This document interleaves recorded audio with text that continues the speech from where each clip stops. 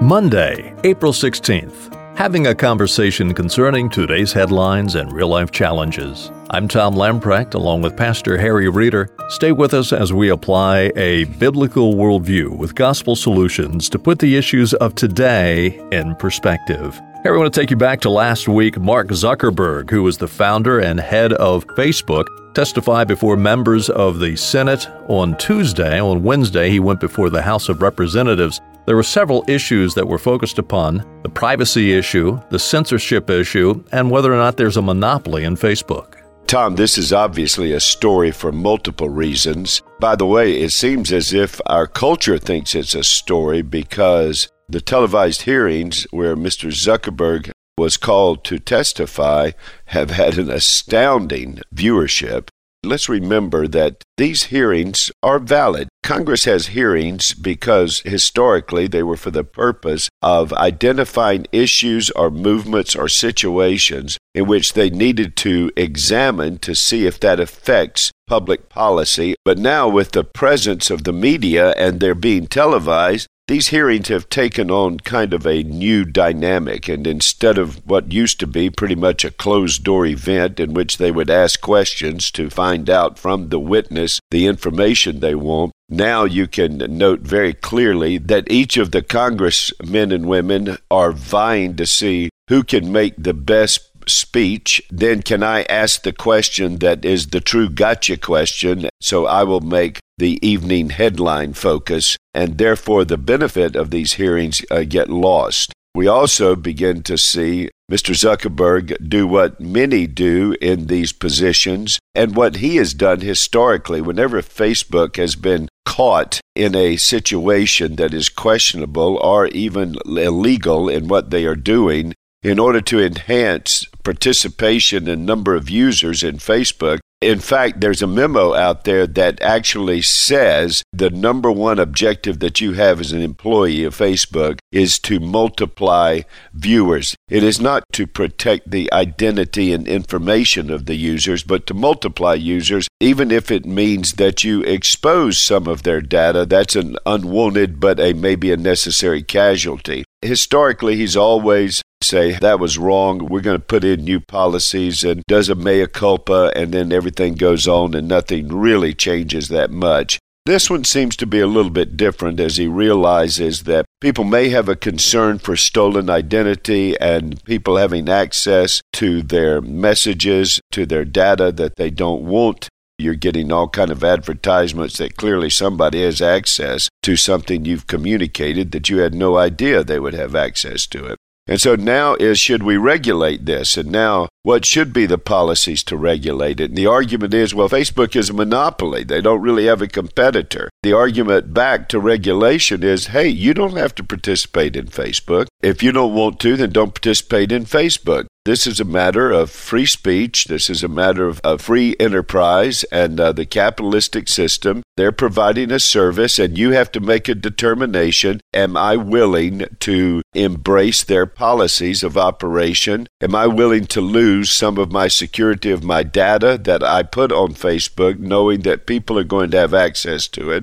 Why should the government regulate what ought to be just the free exercise of business? Now, the pushback is, well, they're a monopoly. Well, they don't have to be a monopoly. It's not like a utility that you can't multiply infrastructure of utilities in a city. You've only got one, and therefore it needs to be governed because the monopoly could have runaway costs. You don't have a choice, and you have no competition. But that's not the case in Facebook. I would argue that you can have competition. To me, it's very much like the news outlets going progressive/liberal /untrustworthy, and then up comes Fox News, and their mantra became fair and balanced. We show both sides. Now, I'm not arguing that they do or they don't, but they came up, and all of a sudden, all of these so-called news outlets, the big three, before long became the shrinking three because of competition. Well, I would suggest the same thing can happen with Facebook, is that you can have competition.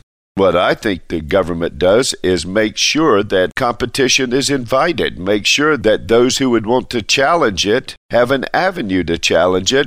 That's what I think ought to happen, not the regulation of Facebook. And the reason why is because it's just a matter of time. If they regulate that, what else can they regulate in terms of free speech and free enterprise? And I believe that the marketplace is the best corrector of these practices. So, Tom, I think that's the perspective that at least needs to be in the mind of those from a Christian world and life view. Now, here's the problem, Tom. Facebook, like most monopolies, when they begin to control something, what is clear is not only have they been careless with the security of their participants, but they have also governed the content of what they allow and what they favor and what they promote in terms of communication on Facebook. And they clearly have embraced liberal causes. I think it's been documented that almost every single one of the leadership positions in Facebook have those who have demonstrated both by their donations and their public record a propensity toward the progressive agenda, the Democratic Party, and liberalism specifically. And so that's showing up in terms of how they are controlling the flow of information. So the very group that ought to be protecting liberty of speech and free practice of business, the conservatives,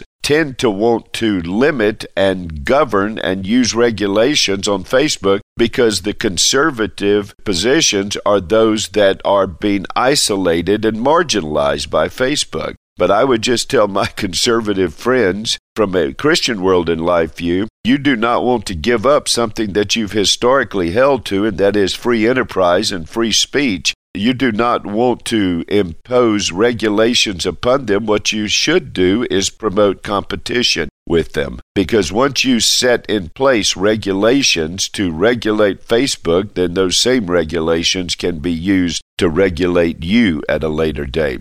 You always have to look at the identification of a problem and realize the cure can produce a much bigger problem.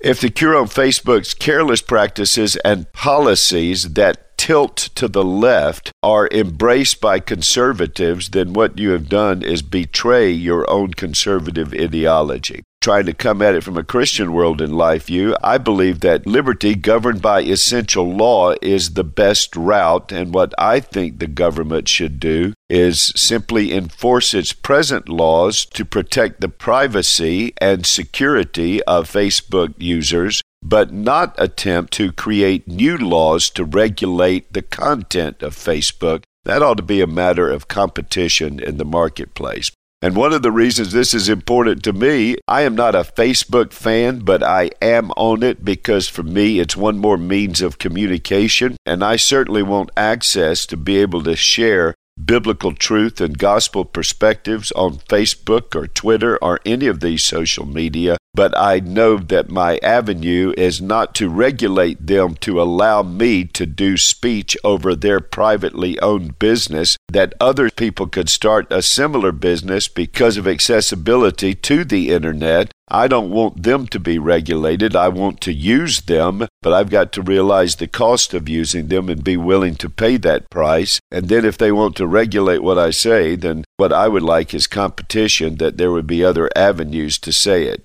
So, Tom, I always love free speech and freedom to practice your business because I am grateful for my freedom to speak the truth of the gospel and get the good news out over any source that's available. And I love the freedom for people to be able to create new media outlets without governmental overreach.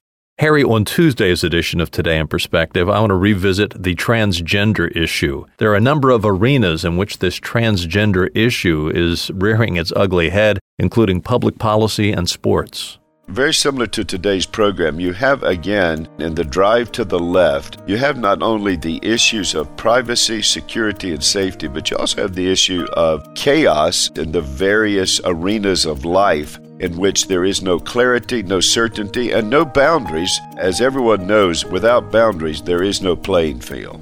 We'll deal with that on Tuesday's edition of Today in Perspective. As we close out for today, let me remind you to download the Briarwood app. It's yours free of charge. Go to your favorite app store, type in Briarwood PCA. You'll have access to audio, video, and written resources that will challenge your walk in the Lord Jesus Christ. We'll do stop by again tomorrow, Tuesday, as we continue our conversation and as we apply a biblical worldview to put the issues of today in perspective.